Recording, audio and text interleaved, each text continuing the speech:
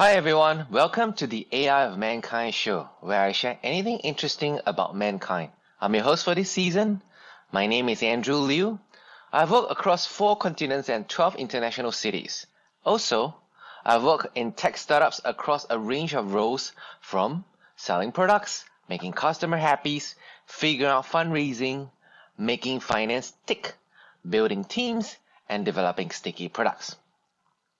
Apart from building startups, I've also worked in Fortune 500 companies as a chief data scientist or technologist or people leader. You can call me jack of all trades or master of learning. I hope to make this podcast show a great learning experience for us. In each season, there is a series of interesting things where I invite guests to share their views about their life and interests. Now let the show begin.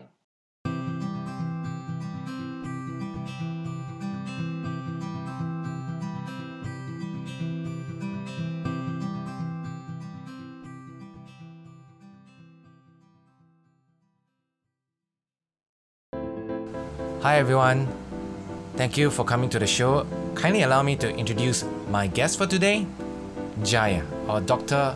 Jayarethanam Pillai. Jaya is the Chief Innovation and Data Science Officer.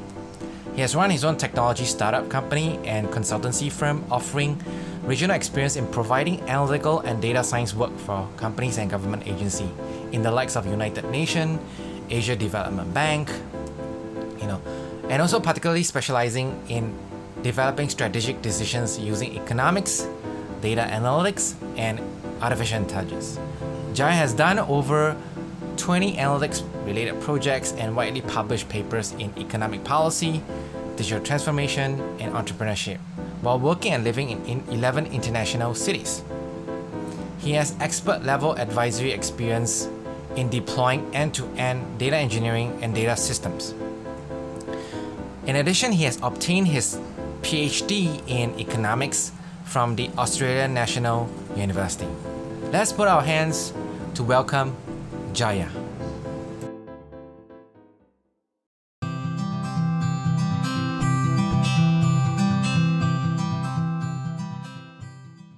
Thank you very much, Andrew, for having me part of your podcast. It's such a pleasant surprise.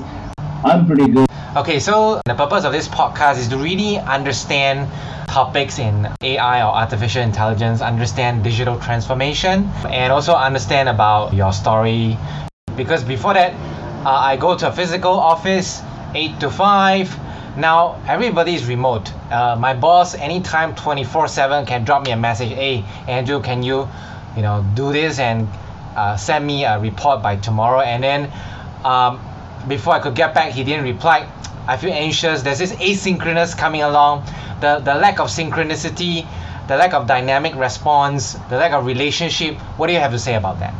What I would say is, in the last couple of months, there has been concerns of health and mental awareness. What companies are now doing is, even your boss, even your heads of department are slowly understanding that the rigidity of developing the boss-employee relationship is a lot more cut down. They're becoming a lot more softer because they themselves are facing these mental health issues because they are not able to physically see their employees. Employees are being understood a lot more well by the bosses, which they would not have before. So the pandemic has given the opportunity for bosses, heads of departments to actually understand their employees a lot more, which they would not have before. Right? And I feel the continuation of more awareness in that scenario is going to actually break down a lot of barriers. A lot more people are going to be happy simply because there is a lot more understanding of individual employees' mental health and awareness. And a lot of these CEOs and heads of departments are going to be a lot more relaxed, yet expect a certain level of work and productivity along the line. So there is going to be a lot more softening approach opposed to be a more bureaucratic, don't care kind of a scenario. I don't care what's your help, but I need the report. No, that's never going to actually creep in because they know what's happening.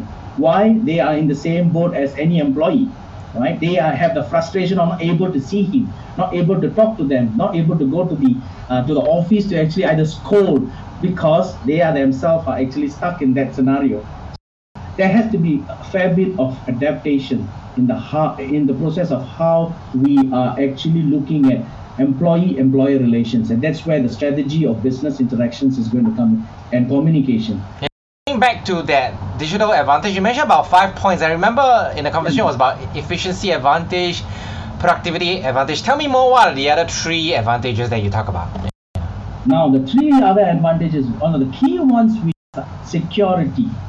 Now, that's a huge shake-up in every single company's security of IT services, security platform, right? That's an advantage. Now, companies are looking into those scenarios. They are better prepared from all, and better prepared and more resilient from the proliferation of cyber threats in the current environment, because there's a lot more frauds happening, hence a lot more is spent, invested in preventing those. And we saw there's a lot of reports which says companies are improving their security and at the same time improving their profit, right? I call it profit purses or profit budgets. So that's another area is customer advantage. Now, because it's online, the behavior is now able to be monitored a lot more because of Google ads, because of Facebook ads, or metaverse is coming into picture. If you have an environment where some customers are actually using online purchasing, as opposed to some just walking in, the study would be a lot more what you call dispersed. But now we are looking at a huge consumption in the digital platform. So there is going to be a heavy amount of data in identifying how customers are behaving to pricing issues, delivery issues, response from customer service. Some of these are going to be a huge advantage for companies, right? And last but not least, how quick are companies to responding to challenges. That's the agility advantage, right? How are we going to actually leverage on search services to make more informed decisions, and how fast? So they have to have a built-in cultural flexibility to adapt or change the course at any point. What's happening is, if they don't take the opportunity to study search data, they're going to lose out on many interesting aspects of customers' behavioral patterns. And customers, I mean, it's not only the mass household. We're talking about customers, supply chain, logistics. We're talking about incoming international shipping industries. How do they supply their goods into the country? How are they bringing in this delivery of goods in packaging? Downward stream customers and upward stream customers. These are crucial data which is now being used to analyze how a company actually succeeds in their respective fields. So these are the 5 main advantages. So let me repeat again. So it's efficiency advantage, productivity advantage, security advantage, customer advantage, agility advantage, right? So Jaya, because you have been in this space for so long, you have always been meeting, the client side, the boss, the stakeholders. How do you make the case for digital transformation in crisis? Tell me more about it. So, you have to kind of understand how this case for digital transformation shouldn't lead to a crisis. It should be more of an accepting, adoption, and transacting. That's important. It shouldn't be suddenly too prohibitively expensive. Remember, now everyone is working remotely. So it's also going to be heavy on their budget on payrolls, right? Setting up the system in respective households, people who are working from home, right? So it shouldn't be too expensive. Many businesses are very reluctant to loosen the purse, right? So we need to look at how digital transformation is often viewed as a massive upfront investment in for a long-term results, right? It doesn't need to be. So some of the successful transformation projects that start with low-cost pilots and limited resources are scaled up once these kinks are worked out and results are proven. Right? Done in the right way, it becomes self-sustaining, incremental, and you are ready for the next wave. The way to pitch to any C-suite or stakeholders or clients is to first give them assurance of the message that it shouldn't be very expensive, right? Shouldn't be very expensive. And so done economics, cost-benefit analysis is probably the easier way to lay out the numbers to show the business case. Yes. So tell you actually can save money. Past recessions, I mean downturns. They show how the controlling costs by improving the operational efficiency, right? We are now looking at operational because Payroll is one thing, but operating costs is a huge thing. When I say cost marketing measures, let's shed some workers. That's not the way to build, because that gives you a negative aspect of any businesses. The idea is to look at how your operations are dealt with, right? For example, companies heavily rely primarily on workforce cutting to manage costs have only 11% chance of a breakaway performance.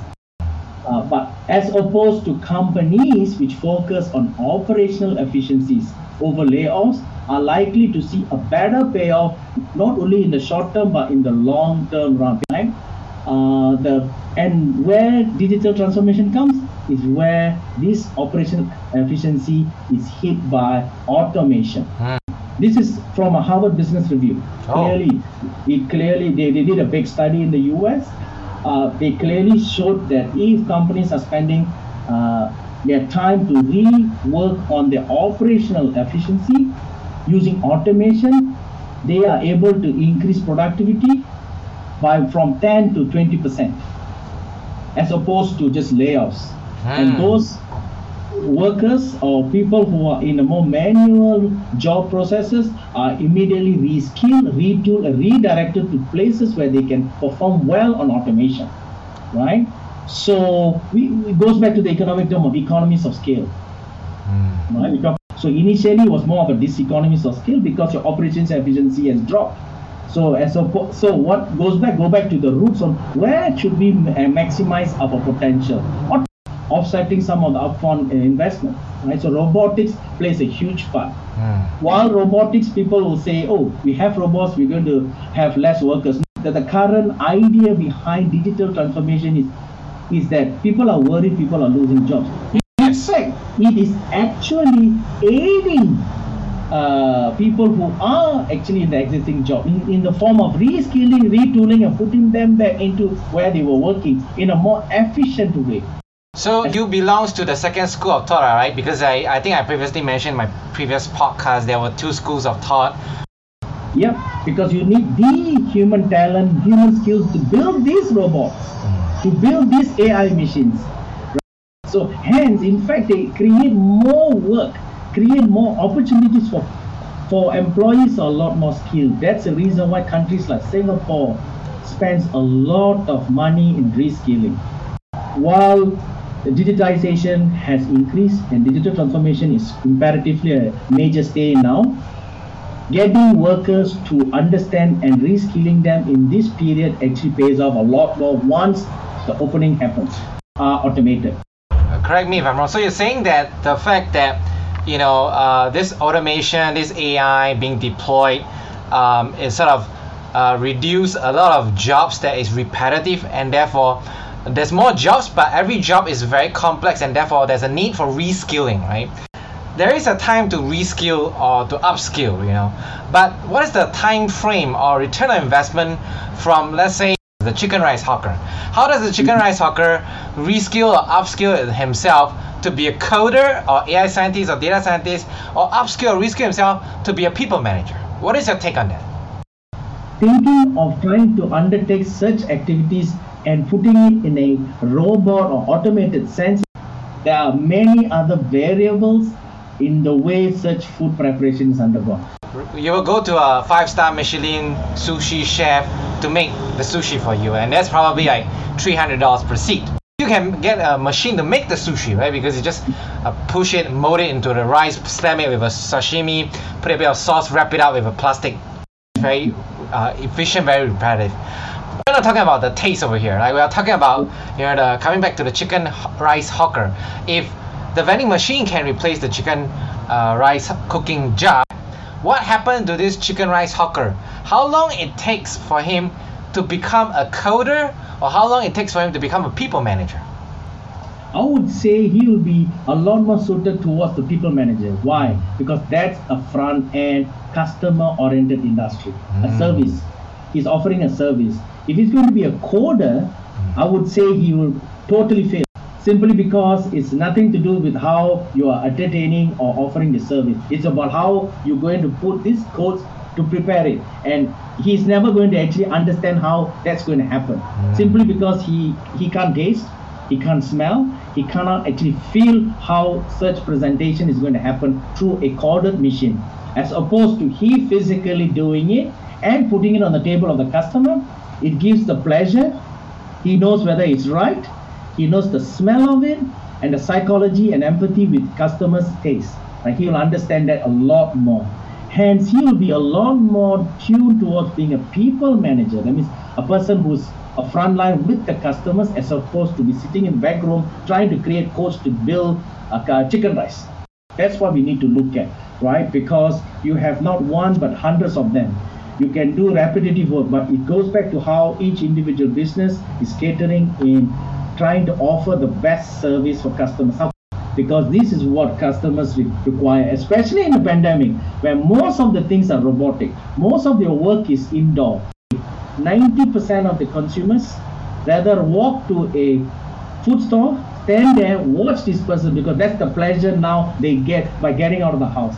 So I would say that's the stark contrast in trying to see whether a hawker center guy who makes chicken rice does coding or doesn't do coding. Very interesting viewpoint. Or any audience out there who is looking to find somebody who's to cook something. That means you're not just buying the food or the flavor of the food, the finesse of the chef, but you're also looking as cooking as an entertainment form. And that's where I think robots, it's hard to, I can't imagine a robotic guy that cuts the chicken and cook it in a very fancy manner, like a dance or like an entertainment thing. So that's the extra value add for that complexity, right? Yeah, but think about also hairdressers. This is an excellent example, hairdressers. Till today, no AI machine can do that. There was a trial in Japan quite a while ago whether a robot can actually trim someone's hair or cut a hair. In fact, it almost chopped the skull of a person. Wow. Right? So, as I said, there are going to be jobs which are going to always stay, nevertheless, whatever our digital transformation is going to be. But what we need to look at is how such businesses can package, how such businesses can be in the forefront of offering the service which consumers like us, consumers who are in the fast-paced line of work, are able to appreciate. Businesses or rather individuals, they have to package things that is to a finesse level, whether it's services or products, and that's almost like a business reinvention. Is business reinvention a choice, or people can skip it? What do you think? Right? How do we go back, not to change what they have done, but how could we correct it? Because we need to leave a world for the future generation. How are we going to be seen by the future generation in the form of, did we try our best to save the planet? Very crucial, because we are seeing increased climate issues. I see. So, okay, now coming back to thinking about AI and the future of work or working arrangement. I remember there was a saying that there will be no return to normal. Tell me, what does that mean to you? When I say not going back to normal, is you are going to go back to work, right? Yes. But you're not going to be in the usual scene of taking a transport, going to work, enjoying what you used to do with your groups of friends, in large groups of friends. What is happening is that is not going to be normal. You're trying to return to normal. That's never going to be normal. Simply because of the pandemic, because of the endemic situation we are going to be facing soon. That means we live with it. That's why it's such thing as not going back to returning to the normal, is basically living with this pandemic, or in other words, endemic situation. That's the not returning to normal, right? Why? It has changed the whole landscape, how we live and work. Right? The behaviors developed in the crisis, including wide-scale digital adoption, will outlast the pandemic, definitely. Because it's invest now, it gain later, right? And earlier on, I clearly said it's better to actually invest now, because it's when the downtime was, and the reskilling, retooling, understanding business processes, putting them in play and practice, making out all the kinks in the processes, is where the non-return to normal scenario is happening, right? But once these processes start to kick in, The savvy organizations will focus on leveraging advanced analytics to extract insights from customer data, continue the internal and external data integration efforts to develop a more holistic view, right? So detecting such signal is very crucial. So we will not be returning back to how we were, but as I said, in open and close inverted, we will return, but not the usual return, right? We will be experiencing a lot more difference in the way we live and work, right? So I could say, I could propose things like remote working arrangements, shift to e-commerce, contactless delivery, contactless payment, right?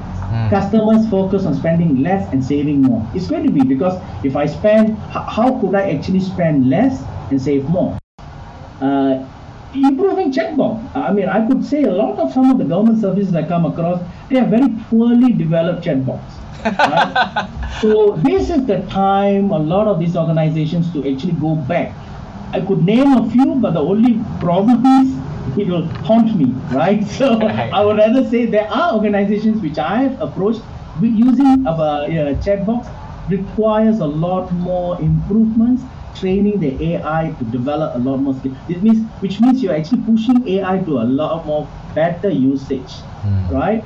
So what about greater use of self-service machines, right? Self-services. Now I feel outsourcing is the premier idea out there, right? A lot of this IT talent is scarce, right? They are all hidden. So they are in search of such things. Increased focus on safety, cleanliness, and health.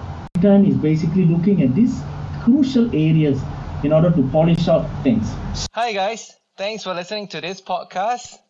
If this is the first time you are tuning in, remember to subscribe to this show. If you have subscribed to this show and love this episode, please share it with your friends, family, and acquaintances. See you later and see you soon.